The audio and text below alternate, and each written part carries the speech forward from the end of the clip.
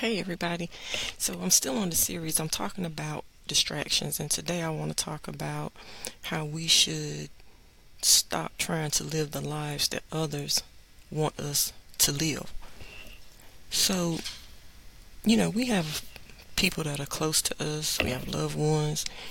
They feel like they know exactly what's best for us, and that's not always the case, right?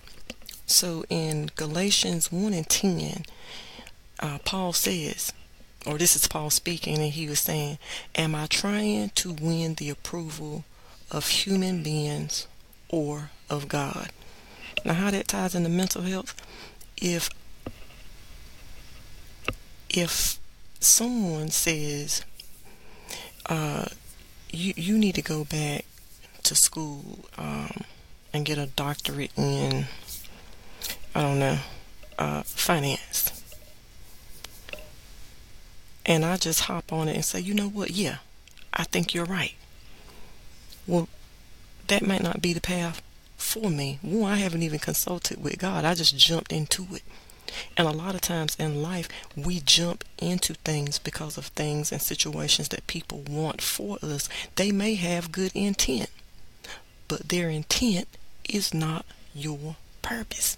So we have to focus on hearing the volume in God's voice and what He is telling us to do, right?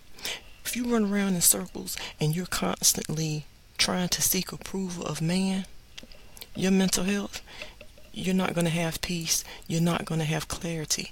What's going to happen is you're going to have some anxiety and feeling overwhelmed all the time. That's what's going to happen there. So it boils down to, whose opinion do you really want? Do you want your mama's, your daddy's, your sister, your brother, your best friend? Or do you want the opinion of God? I know you love your family. They love you. But y'all, we have to keep God first, then our family, and whatever else comes next.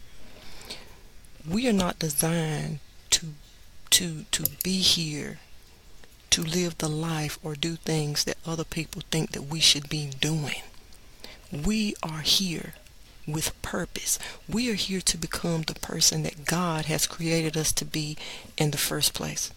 I don't apologize for saying this, and I'm not going to compromise when people tell me there are certain things that I should be doing. No, I can't live my life vicariously through your eyes, because that is something that you want me to do.